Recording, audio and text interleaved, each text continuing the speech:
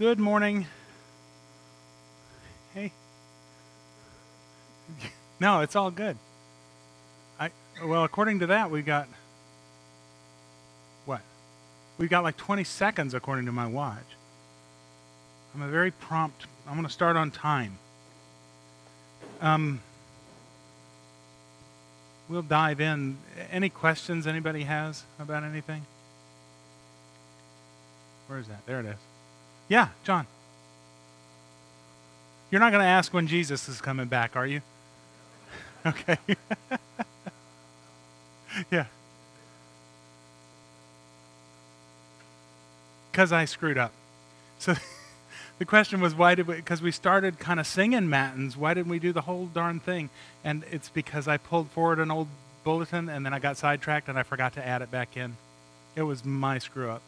In fact, we got there and I looked at it and I was like, oh, sorry. We'll get there. We'll get there. And last week, Divine One, we actually kind of packed that stuff back in there and I just missed it. I'm sorry. Okay, go ahead. Again, Longman. Yeah. There's actually a better answer to that, or a deeper answer to that. The question was, why didn't we stand for the Trinitarian verse on O God, O Lord of heaven and earth? And it's the last verse. If you're looking at the hymnal, you know it's a Trinitarian verse, one that references Father, Son, and Holy Spirit, because there's a little triangle next to the verse number. You'll see that, and it's almost always the last verse. And it's sort of tradition that when you bump into a verse like that mentions the Trinity, you stand up out of awe and respect for it. Here's the weird thing that happens. When we produce the bulletins, we use a program called Lutheran Service Builder, which has all of the hymns and all that kind of stuff in it, and we pull that stuff into it. One of the things that doesn't exist within Lutheran Service Builder is the triangle. And so sometimes I miss it because I'm looking at what's in the computer program and not what's in the hymnal, and I miss the fact that it was a verse, and I overlook it. That's what happened this time. So it's a mismatch between hymnal and software program that I overlook sometimes. So as a general rule of thumb, John, the answer to most questions is because Longman screwed up. And even if that's not the case, that's the answer I'll go with. Yeah. What else? Other questions? Those are good questions. Thank you. Any other questions about COVID or about worship or about Bible study or anything like that? You guys have asked if we can move back into Classroom 1. Although looking around, I'm wondering if that's even possible. There are a lot of people here today. Thank you. That's awesome. We are going to try and do it. So our target, Don's over here counting, I think we've put as many as 40 in there before, but that's really tight. Our target for that is July 4th. I did talk to Libby Garner, who's meeting in Classroom 1 right now. They're going to move back to the conference room. We'll move back to Classroom 1 July 4th, which is the first Sunday in July. So I'll remind you between now and then. It would be helpful if somebody gets a wild hair and wants to help. There are still some bits and pieces, toys and things like that we had to quick move out of those rooms where we had the pipe burst. And they're still stacked on tables in Classroom 1, and they really need to be cleaned and put back into their place. I will try and get to that between now and when we move, but if you get a wild hair and want to help with that, let me know. I'll take all comers to wipe down those toys and put them back in their place. Any other questions? The repairs are all done. Anybody want to guess? Don't do it if you already know the answer. How much it cost to repair the damage that happened from that pipe? Pipe burst and was leaking for about 2 hours before we got in there and stopped it and cleaned it up. You want to guess how much damage that did? A couple of $1,000. We could do prices right here. If you guess right but don't go over, closest guess. You think higher, you think 30? Any other guesses? 20? 54. I'm sorry, you went over. $30,000. $30,000 to fix all that. Yeah. So, thank God for insurance. Out of pocket was $5,000. And we had that squirreled away anyway. Yes, Dave. What? Dave's point was, while we're in here with echoey and all that kind of stuff, please speak loudly and enunciate. I will also try to repeat questions. Okay? Yay. Dave's getting a hearing aid on Thursday. Okay, any other questions? Cool. Let's start with the devotion. For today, our verse is Galatians chapter 2, verse 17. If we, the same people who are searching for God's approval in Christ, are still sinners, does that mean that Christ encourages us to sin? That's unthinkable. That's the verse. The title of this is Believers Are Still Sinners. And here's what Luther had to say. How can those who have God's approval in Christ not be sinners and yet be sinners at the same time? For the Scripture asserts both about the person who has God's approval. John writes in 1 John 1:8, if we say we aren't sinful, we're deceiving ourselves and the truth is not in us. But he also writes in 1 John 5:18, we know that those who have been born from God don't go on sinning. He says the same thing in 1 John 3:9. Those who have been born from God don't live sinful lives. What God has said lives in them, and they can't live sinful lives. In other words, John is saying that believers don't sin. But if they were to claim that they had no sin, they would be lying. We can see a similar difficulty in the book of Job. God, who cannot lie, says that Job is a man of integrity in Job 1:8, and yet Job confesses later in Job 9:20 and other passages that he is a sinner. In Job 7:21, he says, why don't you forgive my disobedience and take away my sin?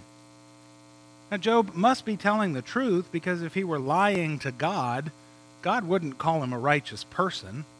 So Job is at the same time righteous and sinful. If we look at faith, God's laws are fulfilled. Sin is destroyed, and no law is left. But if we look at our corrupt nature, there's nothing good. Therefore, we must remember, therefore, we must remember that all of us who are righteous through faith are still sinners. The Latin term for it is simul justus et peccator, which is simultaneously saint and sinner. And it's this weird tension that we live in right now, that in faith all of our sin has been taken away, there's no judgment, and yet we still sin. And we all know that's true, and it's hard to wrap your head around it and understand it. But the point is that that tension exists, and while I can't explain it, we just sort of trust that God's word is true, and that's what faith is all about. Saying that, we still struggle in the sinful body that we have, and yet we know that we're justified because of our faith in Christ. Let's pray. Gracious Lord God, Heavenly Father, you have declared us righteous through your Son, Jesus Christ. And yet, if we look with even a cursory glance at our own lives, we know that we're still sinful. So we give you thanks and praise that because of our faith, our sins will not be punished, that they've already been dealt with on the cross. And while we struggle with this tension throughout our lives here, we look forward to the day when we will be with you in your presence, when everything will be made perfect and where that will no longer be a problem. So keep us today. Guide and lead us in all that we do. We pray that your Holy Spirit would be with us as we gather around your word to study and learn from it. We pray that you would use those seeds to build up our faith and to strengthen it and to draw us ever closer to you. We ask all of it in the name of your Son, Jesus Christ. Amen. All right, we're in Revelation chapter 4. And again, I'm going to go ahead and I'll give you the whole chapter just so that we kind of have our context set for us as we begin to talk. This is right after Jesus has dictated letters to the 7 churches. and John has taken down all of that, and all of a sudden John is transported, we're going to see, into the heavenly throne room where he gets to have a glimpse of kind of what's going on up there. So John writes, "After this I looked, and behold, a door standing open in heaven. And the first voice, which I had heard speaking to me like a trumpet, said, 'Come up here, and I will show you what must take place after this.' At once I was in the Spirit, and behold, a throne stood in heaven, with one seated on the throne. And he who sat there had the appearance of jasper and carnelian, and around the throne was a rainbow that had the appearance of an emerald. Around the throne were 24 thrones, and seated on the thrones were 24 elders, clothed in white garments with golden crowns on their heads. From the throne came flashes of lightning and rumblings and peals of thunder, and before the throne were burning 7 torches of fire, which are the 7 spirits of God. And before the throne there was, as it were, a sea of glass, like crystal. And around the throne, on each side of the throne, are 4 living creatures, full of eyes in front and behind. The first living creature like a lion, the second living creature like an ox, the third living creature with the face of a man, and the fourth living creature like an eagle in flight. And the 4 living creatures, each of them with 6 wings, are full of eyes all around and within, and day and night they never cease to say, 'Holy, holy, holy is the Lord God Almighty, who was and is to come.' And whenever the living creatures give glory and honor and thanks to him who is seated on the throne, who lives forever and ever, the 24 elders fall down before him who is seated on the throne and worship him who lives forever and ever. They cast their crowns before the throne, saying, 'Worthy are you, our Lord and God, to receive glory and honor and power, for you created all things, and by your will they existed and were created.'" Anything that kind of grabbed a hold of you as we read it? Aha moments or observations that you had missed before? Who were the 24 elders? Hold that thought. We'll get there. You want to take a guess?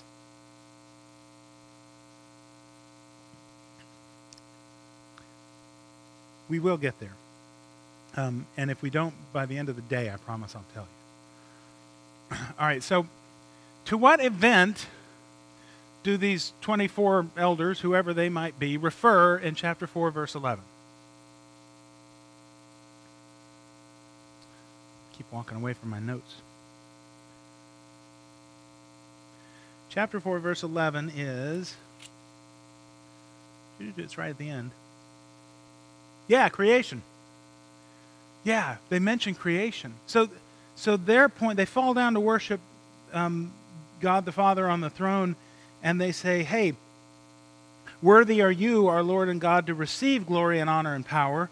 Like it's totally appropriate that we're worshiping you because, the very end of it, you created all things. And by your will they existed and were created. What would be the basis of why you might worship someone as God? I mean, would creation be the first thing you would go to? You're allowed to disagree if you want. I mean, it just is to spur conversation.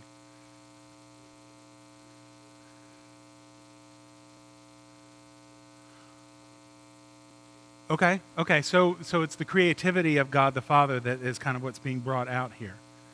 Yeah. You asked a question. Where's Dave? Dave asked a question last week about Genesis. Do you remember? About how important is it that you believe the creation account in Genesis if you're going to call yourself a Christian, right? And this kind of gets to that. Because essentially what's going on is the 24 elders are saying, "Hey, we know you're God because we know that you created everything." And then all the rest spins out from there. It's like it's the most important, initial observation and reality to acknowledge when you're deciding who the God is that you worship. And if we're going to try and suss out who's God, maybe the place to start is who made all of this?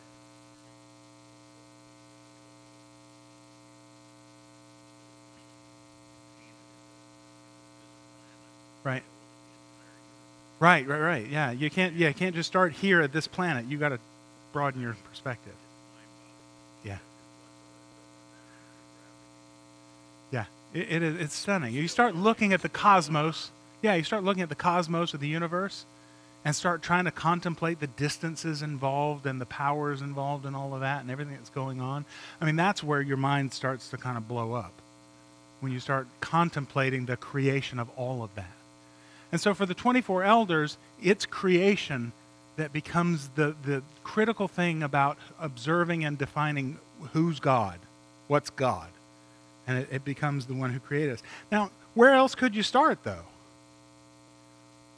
Like, where else would you go? Hey, I want to know who God is. What would you point to? Okay, all right, so himself, that's kind of where we're at, right? So you're thinking the elders was a possibility. So why? What takes you there?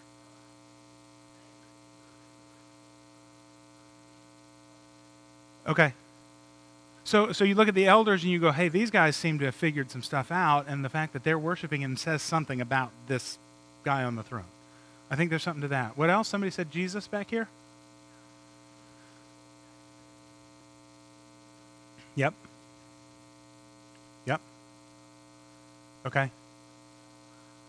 Okay, so it's this harmony of the Testaments, and if I'm looking for God, I can poke around in the Scriptures. This is Jesus' own saying, right?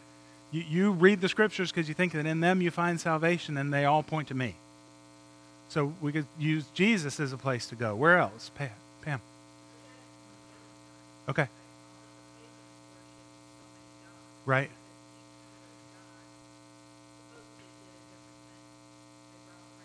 Right.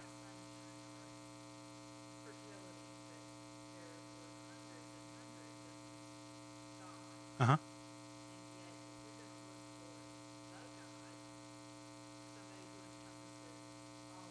Okay. So it's this distinction between, if you look at pagans, right? Pagans, oftentimes they worship multiple gods, each of which has kind of a really thin sliver of what they're responsible for. So you've got a god of the harvest, you've got a god of weather, you've got a god of the sea, you've got, all these different gods that are set up. And so contrast that with this idea that we've got a single entity who's kind of over and above all of that and seems to be more important and more powerful and more. Right? So that's one way to look at it. Where else would you go? There's no wrong answer, by the way. And some of it is, think about this, if you're coming at it, you guys come at all of this with a Christian perspective to begin with, right? I mean, that's just sort of the presupposition that I think almost everybody in this room walks in with. Leah. Oh, Plato in the cave. Do y'all know this story? So Plato's story, and you can correct me if I get it wrong a little bit. It's been a long time since I read that. But basically, Plato tells a story, and he goes, hey, we're all kind of like, we're in a cave, and all we know is what we see in the cave, right? We don't have any perspective of anything beyond the cave. And we see on the wall of the cave these shadows moving around and stuff like that, and we can't really discern exactly what's happening. But if you back out a little bit, what you find out is that there's a light source outside the cave, and it's shining through things that are going on outside the cave. And so you get these little shadow things on the wall. They give you some vague idea of what's going on, but it's not the real story. It's not the whole thing. And we're like the person in the cave trying to suss out what's going on with these shadow things on the wall when the reality is outside the cave behind us. Is that pretty accurate? Okay. So what, the question then is, we're trying to figure out what's God or who's God. How do we, with the knowledge that we have and the limited understanding that we have from these weird shadow things on the wall, where do we look and how do we find out who God is? Now you could say Jesus, because he died on the cross for us, and that introduces the idea of sin. But, okay, what's sin? I got to figure out what that is. Sin is going against what God says. Well, okay, who's God? And, ultimately, it all leads you back. You got to come to the question of who is God? Now, Luther answers the question, by the way. What is it to have a God? And he basically says anything that you believe and trust in for all good, that's your God. That's your God. A lot of things fit that description, don't they? Money is a real easy one. If I had a little bit more money, things would be a little bit smoother. Everything would be good. Money is your God. Security could be your God, you know. If I didn't have all this chaos in my life, if everything just went smoothly, then that would be good. That's what I crave. All right, security is your God. Maybe it's authority, maybe it's position, maybe it's your work. Our favorite God is me. Because things happen that feel like they're out of our control, and I want to be controlling. I want to have all this stuff and wrap it up, and I want to be the one who tells everything what it's supposed to do. I want to be God. It's our favorite God, far and away. In fact, that's the false God that the serpent appealed to when he came to Eve. Yeah, in fact, he says it. Hey, eat this stuff, and you'll know good and evil, and you'll be like God. And Eve went, ooh, I'm going to be like God. And we all know where that went. But the trick, I think, is, and the point of this is, the elders' worship focuses on the fact that God created all things rather than, say, the divine attributes that the four beings were worshiping. And the point is that they're showing that God is worthy of universal praise because everything that exists came from him. And therefore, everything that exists owes their praise and worship and respect and honor and glory to God the Father because he's the creator. We wouldn't be here without him. It's the understanding and the distinction that God is God and I am not. Right? And so that's kind of where they start. If we started with creation, then everything else makes sense. It all comes through. Hence, Genesis is the first book of the Bible. And you know, we get back around to John, and John does nothing but point back to Genesis to introduce us to Jesus so that we understand that he's God too. Okay? Any other thoughts on that or questions? You agree? Disagree? You can disagree. It's all good. I think it's helpful in understanding, you know, kind of where this is all coming from. Okay, so, wow, that's a big long one. When the 24 elders cast down their crowns before the throne of God, and yes, casting crowns got their name from this, they suggest that our response to the gifts and blessing that we've received, they suggest our response to the gifts and the blessings that we've received from God. The idea that they are our gifts and blessings are given to us for a while, but to whom do we return them? To God, right. We give them back to God. How do we do that? That's the deeper question, right? All the cool stuff that God has blessed us with, we give it back to God somehow or another. How? Okay, so there's the financial part of it, of our financial stewardship, that some part of it goes back to God through our giving to the church. Okay, there's service, right? We participate in the worship and the activities of the church. Our talents, okay, so the things that you're good at become things that are shared with God and others for the work of the church and beyond, really, even the service part of that. What else? Dave? Oh, hearts and minds, okay? So that we sort of make our perspective in line with God's. And then we pursue him. And we bring people into the church. How? You were in the early service, right? Right? It's just casting those seeds out, right? Sharing the gospel, telling people how God has been active in your life and things that he's done. So all of these are ways that we take the things that God gives to us and we give them back to God by, ironically or unexpectedly, by sharing them with other people so that they too can give back to God and receive those blessings. Yeah. Thoughts?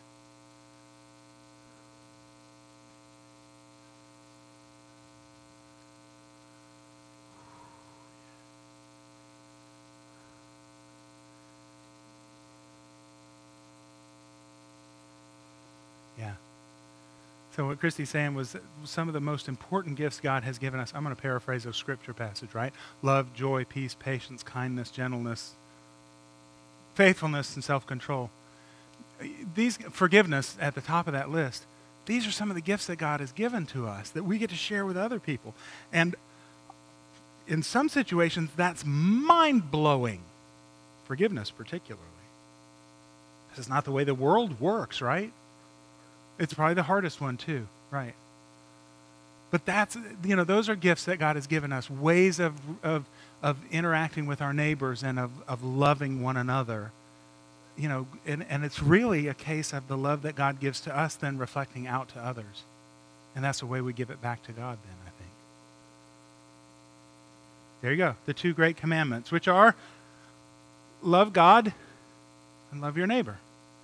And I have a pastor friend in Missouri. The slogan for their church is LGLOMD. He throws a third one in. So it's love God, love others, make disciples. He grabs the Great Commission and throws it in there too. Love God, love others, make disciples. Any other thoughts on that?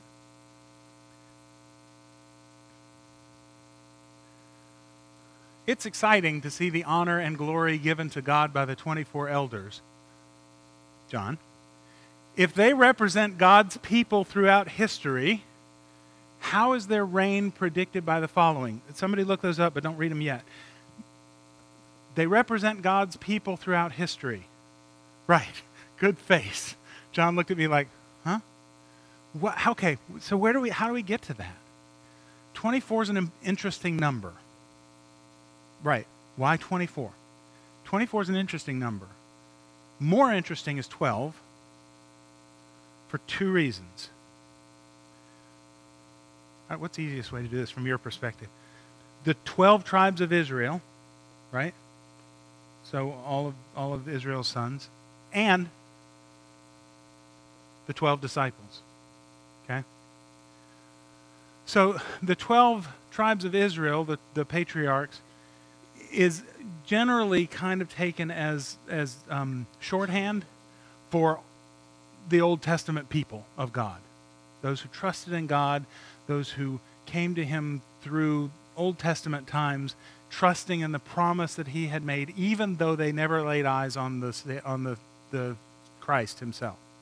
And then the 12 disciples become symbolic of the people of God from the New Testament times who actually had Jesus Christ and who came to know God and know His salvation through Jesus Christ personally. Okay? So take the Old Testament, all the people of the Old Testament, all the people in the New Testament, cram them all together, there's where you get 24. Does that make sense? So that's kind of, it's one of those things in Revelation as you're going through here. Numbers kind of always have sort of meaning carried within them, and it's not always obvious. It's sometimes helpful to kind of break it down and figure out where it comes from. So, yes, John.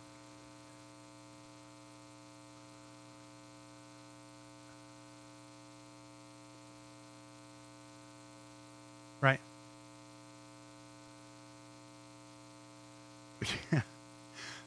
So, as shorthand, it's always just assumed as 12. And of course, Judas sort of self-excludes, right? And then they elect Matthias to come in and replace him. Clearly to the disciples, it was important that number 12 was meaningful, because once Judas was gone, they felt like they had to replace him. Now, there are those who would argue, by the way, that they jumped the gun. Have you ever heard this before? This is Acts chapter 2, I think, when the disciples all get together and they're like, dudes, Judas is gone. We got to do something. We got to elect somebody to replace him and take his place now that he's gone. And they put up 2 guys. I think it's Barnabas and Matthias. And they cast lots, and they pick Matthias, and he becomes the 12th disciple. By the way, it's the last time we ever hear of him. He gets put in that position, and that's it. We don't hear anything more about what happened to him. But the argument goes, and it's academic stuff, right? It really doesn't matter. But the argument goes, God already had a 12th in mind. It just took him a minute and the road to Damascus to put him in his place. Because it's Paul. Paul kind of really becomes the 12th disciple when Jesus meets him on the road to Damascus and raises him up and he goes, hey, dude, your job is to go tell the Gentiles. Just something to think about. That, maybe God had a plan. And I think the cool thing that we can take from it is, yeah, God has a plan. And sometimes we muck things up and he does it anyway. He makes it happen anyway. It's going to come to pass. All right, any other thoughts on that? Wait, so the question was, if the 24 are God's people throughout history, how's their reign predicted by the following? 2 Timothy chapter 2, verse 12. Did somebody find it? Go.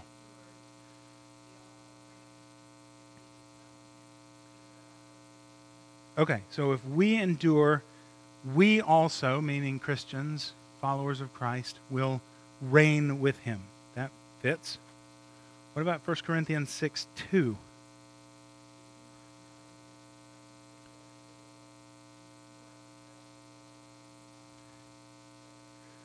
This is great.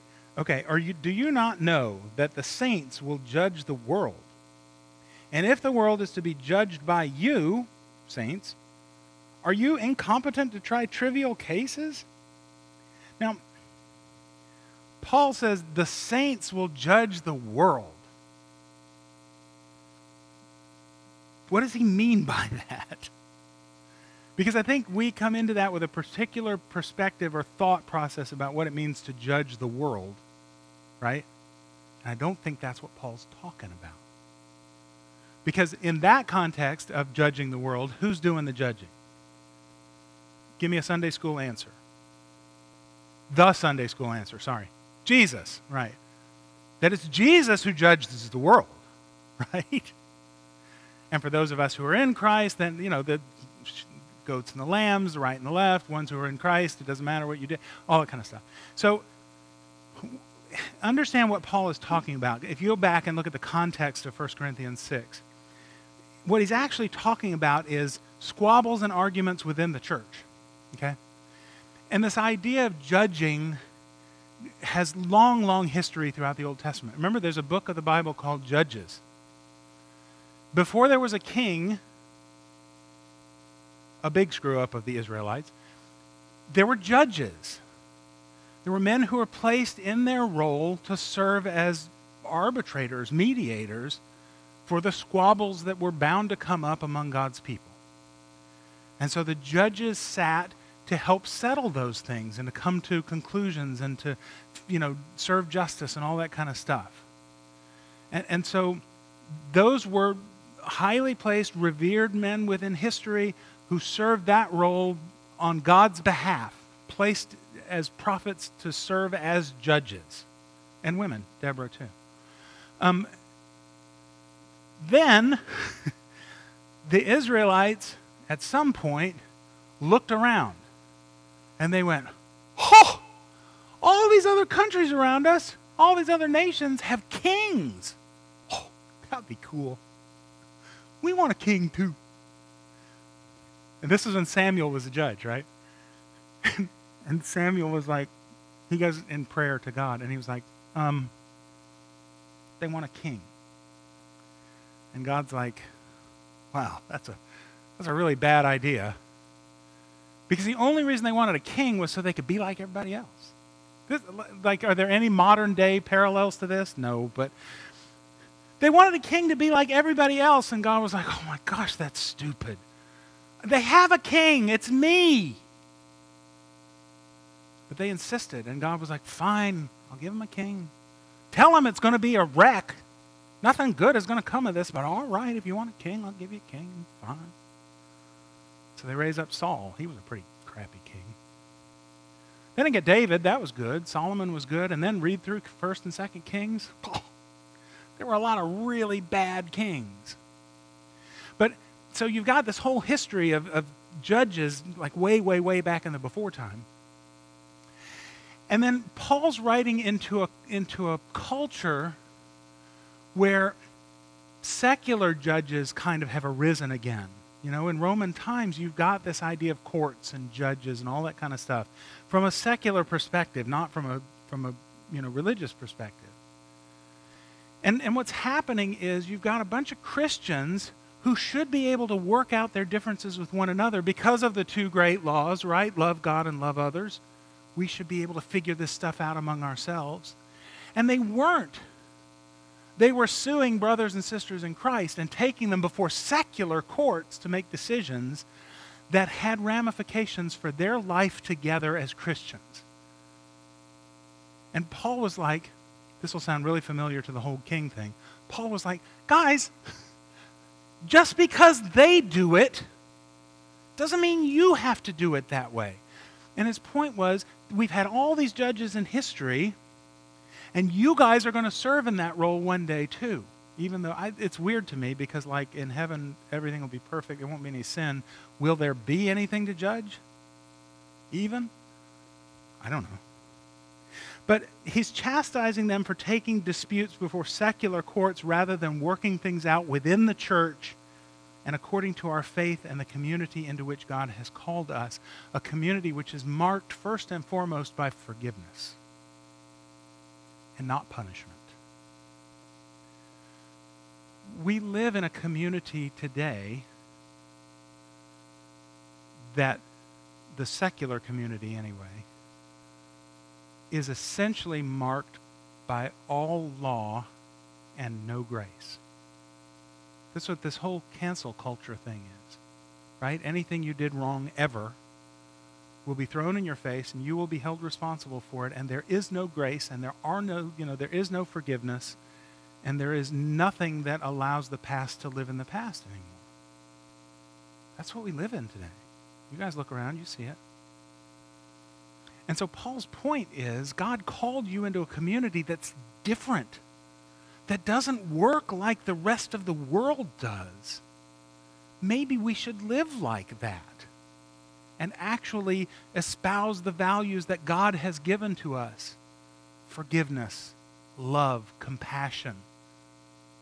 You know, all the things that the second table of the law tells us about. Okay? Thoughts, questions? Yeah.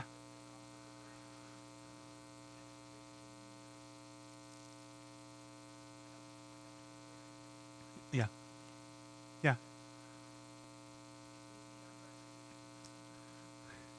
Yeah. That's a Matthew 18 thing, right? This idea of how do you, if somebody's going off the rails, right, how do we help bring them back? Those of you who are faithful need to gently restore them. And so there is a sense that we keep each other kind of headed in the right direction. And that's judging in a sense, yeah. It is. It is. And importantly, in love, right? In keeping somebody aligned with what God has in mind for them and how God expects us to interact with one another.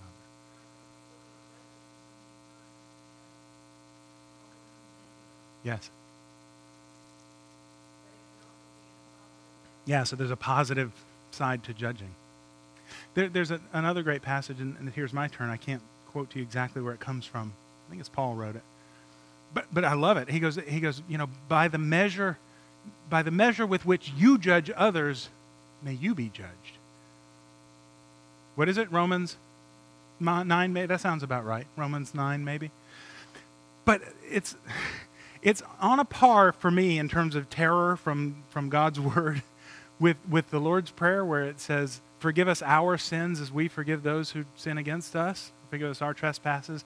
Because essentially, stop and think for a second. What are we saying when we say that? Dear God, would you please forgive me in the same way that I forgive everyone else? Don't do that. Like, I'm really bad at that. And so if that's my request of God, wow, if you stop and think about it. And I think the aha moment that Jesus hopes we take from that is, but he doesn't.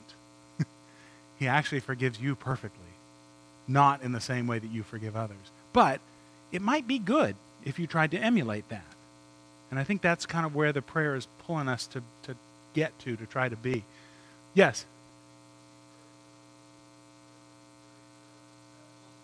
What, the Lutheran Church is very judgmental? Are there legalists in the Lutheran Church or in the Presbyterian Church or in the Baptist Church or in the Methodist Church or in the... Yeah, I have heard that before, though. I have heard that before. Right. Right. Yeah, but some people do. And, that's the thing about the law, is that we don't want to hear the law, because the law always condemns. It always presses down on us. It always, knocks us down, but hopefully also shows us our need for a Savior, pointing us to Christ so that the gospel can come in and do its work. But so by the measure by which you judge, then you shall be judged is also terrifying, because essentially what it's saying is, as harsh as you are on everybody else, so also it ought to be harsh on you. Like, and that's one of those things that sometimes makes you stop and go, okay, maybe I need to be a little less negatively judgmental of other people, because they got hard stuff going on too. Matthew 25:23, we're talking about this rain being predicted in Scripture. Matthew 25:23, Jesus said, so these are red letters, his master said to him, "Well done, good and faithful servant. You've been faithful over a little, I will set you over much. Enter into the joy of your master." That's from the parable of the talents.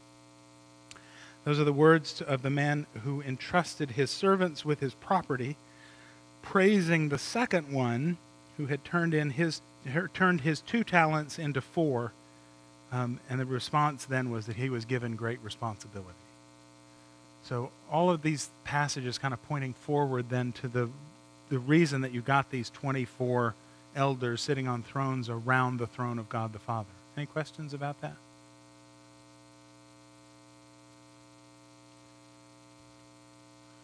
Does the vision of God's throne appear frightening, or comforting, or both? And why? What do you think? Okay.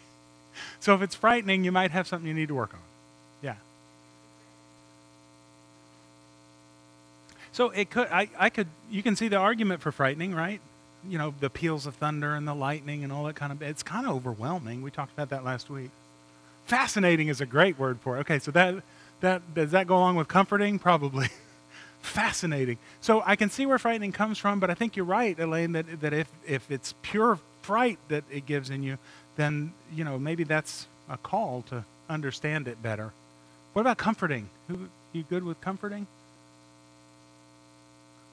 Okay. Oh, okay. Okay. So, and I think the thought in the back of your head, if it's comforting, is, hey, this is God, and I read in a book somewhere that if God is for us, who can be against us? Right? So then it's this certainty that this immense power is actually on your side, that God's the good guy, and that he cares about me, and that he loves me, and that that he sent his son for me. So I think that's where comforting comes from. Could it be both? Sure. Yeah. Yeah, it could be both. I mean, there we go. That brings us right back to the devotion this morning, right? The whole saint and sinner thing. Because I think, Elaine had to step out, but where Elaine was kind of going with it is if it appears frightening, that's the sinner side kind of reacting to it. The fact that we have both all the time, I could see that then would be both frightening and comforting to know it. Any other thoughts on that? I put both. I said it's frightening because it's clear that you're in the presence of supreme power, but it's comforting because it's consistent with what we might expect, and because the elders are able to worship God directly before his throne. Remember, we're getting this glimpse into heaven that we wouldn't otherwise have. And so it's comforting in the sense that it goes, hey, here's a little glimpse into the future of eternal life with God and with Christ that we're going to have, that we can actually be in God's presence and not be terrified that we'll be killed because of it. So it's comforting to know that there's no danger to us because of Jesus. That make sense? Okay. Dave. Yes. The heavens were part of God's creation. Yeah. Right.